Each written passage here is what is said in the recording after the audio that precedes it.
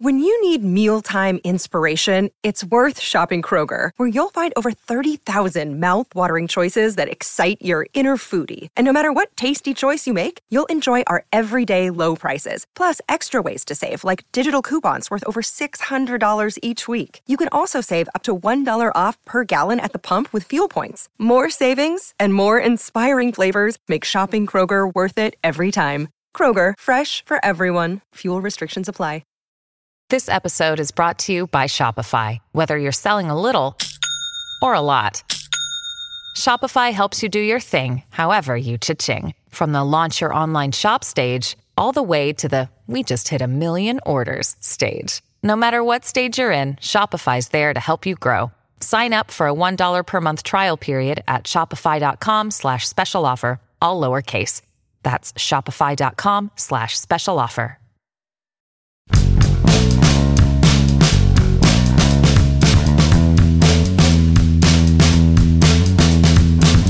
Pretty rough on the club for a while. Gonna take at least a one-day breather in that regard to say nothing but glowing things about Roansy Contreras. Good morning to you. Good Tuesday morning. I'm Dejan Kovacevic of DK Pittsburgh Sports. This is Daily Shot of Pirates. It comes your way bright and early every weekday. If you're into football and or hockey, I also offer daily shots of Steelers and Penguins where you found this. Braves 2, Pirates 1. Whatever. They can't hit. O'Neal Cruz hit a solo home run. That was a positive for him in particular. You could see it in his reaction.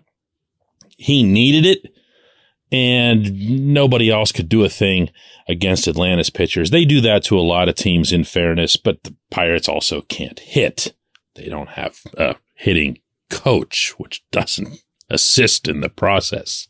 Contreras, though, went 7 innings.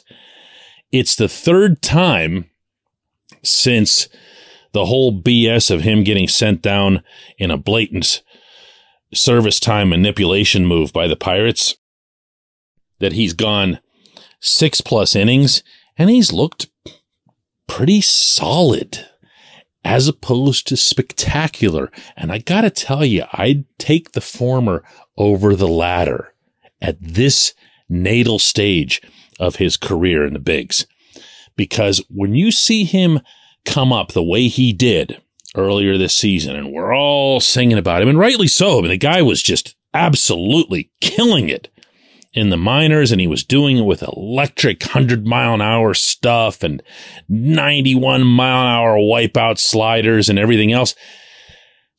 It's fun to have your own personal Stephen Strasburg. And by that, I'm referencing the Strasburg when he first came up in Washington. Some of you will recall. It's tantalizing, but at the same time, it doesn't mean he can pitch. It doesn't mean he can get people out consistently. He can make 30 to 32 starts and get the job done. Be a horse, basically. What we've seen since he's come back from Indy has been more of a mix, a pitch mix. Yeah, he's still going about half four-seamers with his repertoire, but at the same time, he's really leaning on the slider, as he'd acknowledge after that game last night.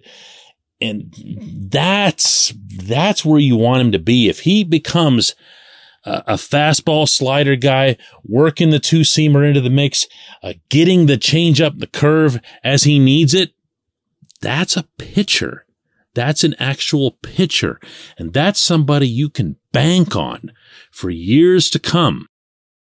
Here's what Derek Shelton had to say about that afterward.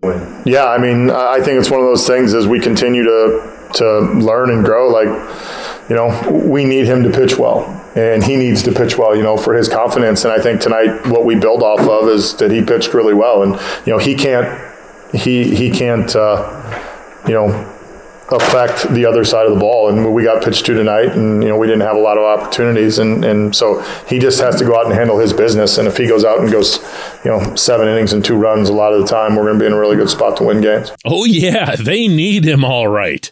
Be very, very sure that they need him. This portion of Daily Shot of Pirates is brought to you by our friends at North Shore Tavern. That's directly across Federal Street from PNC Park. It's home of steak on a stone, an eating experience, underscoring the word experience. The steak is brought to you partially cooked on an 800-degree stone, and you do the rest. It's a ton of fun, it's a great meal, and it's a baseball atmosphere like no other in Pittsburgh. North Shore Tavern, right across Federal Street from PNC Park. In seeking out signs of progress before this summer, going back to Bradenton, at the top of my list was that the Pirates would come up with some semblance of a rotation that they could begin to count on in years to come. The player that I had atop that list in terms of being a swing vote really was Mitch Keller. Well, Mitch has done the job. Mitch has found a way to be, here it comes again, a pitcher as opposed to a thrower. Sure, Mitch was doing the same thing in Bradenton. He was firing 100 miles an hour. Remember all the fuss over that? Whoa, it was great. It was fun. It really looked cool. It didn't work once he got into the regular season. He still needed to use other pitches to get people out. And to his inestimable credit, he did that. He made adjustments. He created for himself a sinker, a slider, became very effective at those things. JT Brubaker has done kind of the same thing. Brubaker has found different pitch mixes more than he has different pitches. He's learned how to work in sequences to make sure that guys aren't hitting 5 million home runs off of him. The funny thing about Brubaker last year was if he didn't give up the home runs, he was just fine. Well, that's like saying if I didn't get into a car accident, it would have been an awesome drive. Roansie's in a little different category here because he's so young, still 22 years old. And he did, for all intents and purposes, come up for the first time. He did, of course, make the Asterisk cameo at the end of last season. And there's been a growth process to it. I will stubbornly maintain that it didn't have to occur with that weird send back of Contreras to Indianapolis. I understand and actually legitimately respect what Ben Cherington said when he referred to wanting to manage Contreras' innings. And then once they sent him down that they wanted to build him up, they didn't need to build him up over a month. And they know that. What really happened, just so I can get this out of my system again, was that the Pirates wanted to make up for the fact that Contreras was called up earlier in the season. Do you remember that? In a bullpen role, because of a need in that regard, the fact that they didn't want to mess with their 40-man roster at the time, and they needed to compensate for that in a different way, so they found a way to come up with this cockamamie story and sold it to the kid, although he didn't buy it, as was easy to tell when we spoke with him when he came back up last Friday, and he made some kind of remark through interpreter Mike Gonzalez to the effect of, you don't always have to understand what it is that happens to you. You just have to pitch through it. Well, guess what? He has pitched through it. That is to his credit. He didn't let the Pirates get to him. He didn't let it affect him. He just kept pitching, and he's become a better pitcher along the way. I am going to give that credit 100% to Contreras. When we come back, J1Q.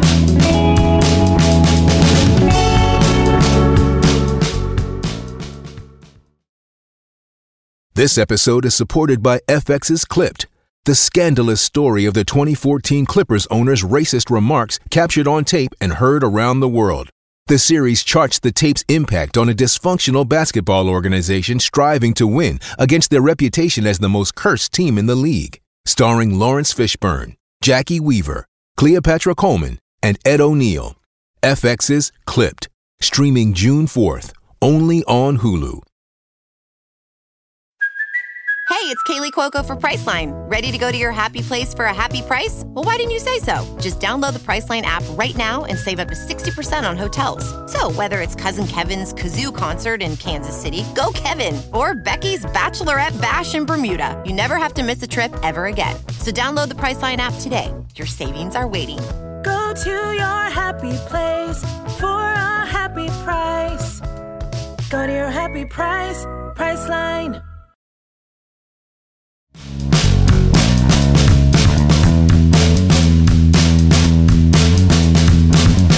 Today's J1Q comes from Michael, who asks, what specifically should be the focus of the upcoming offseason for the Pirates? Acquisitions, strategic direction changes, etc.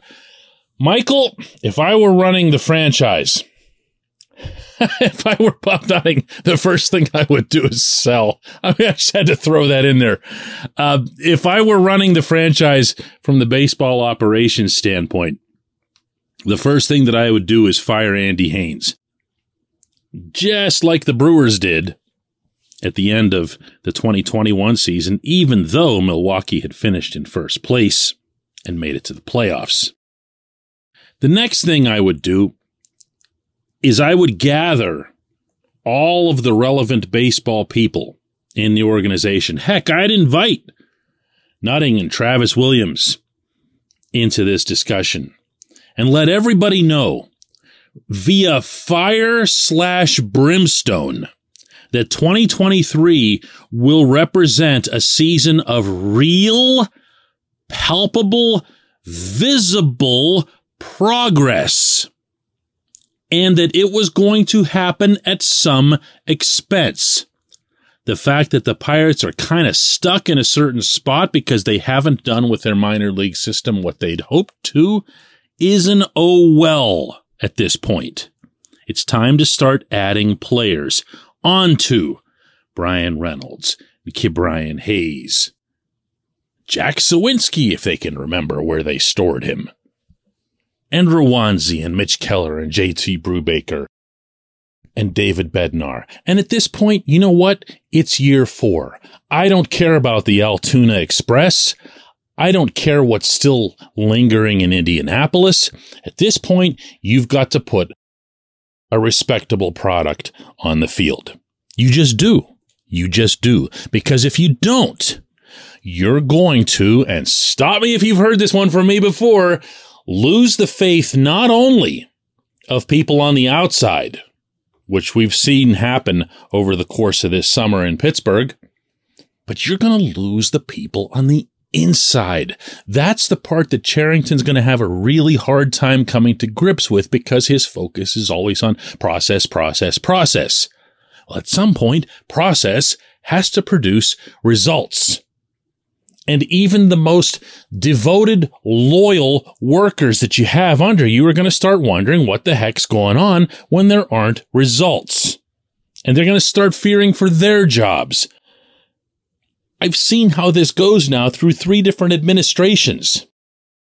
It gets bad. It gets ugly. It gets to the point where Cherington feels compelled to come out and spend an awful lot of time with reporters, as he did this past weekend, trying to explain himself, trying to explain what's going on, trying to convince everybody that this is actually headed somewhere, that it's not just aimless. I'm not really answering your question here, am I? I mean, it's hard to do. It's hard to do. It's explaining the inexplicable, or at least trying to. This team needs to show progress. At this point, in year 4, I don't care in what form it comes. I don't care what has to happen to create it. They couldn't afford a year 3 of another 100-loss pace. They just couldn't. I don't know that even they anticipated that it would go like this. They sure didn't anticipate the regression in the minor league system. They sure didn't anticipate Henry Davis, a 1-1, meaning a number 1 overall pick, dropping to number 84 on Baseball America's top 100 list. But that's it. That's it. I'm sorry. You had 3 years to trade away everybody. Joe Musgrove, Josh Bell, the whole list. And all you've come away with among your top 100 prospects, meaning in all of baseball, is 4 guys. Only one of them in the top 50, and he was just the draft pick at number 4 overall with Termarr Johnson. This is lousy. This is a deep disappointment. And I don't care how they fix it. I really don't. I wouldn't care how I fixed it. I appreciate everybody listening to Daily Shot of Pirates. We'll do another one of these tomorrow.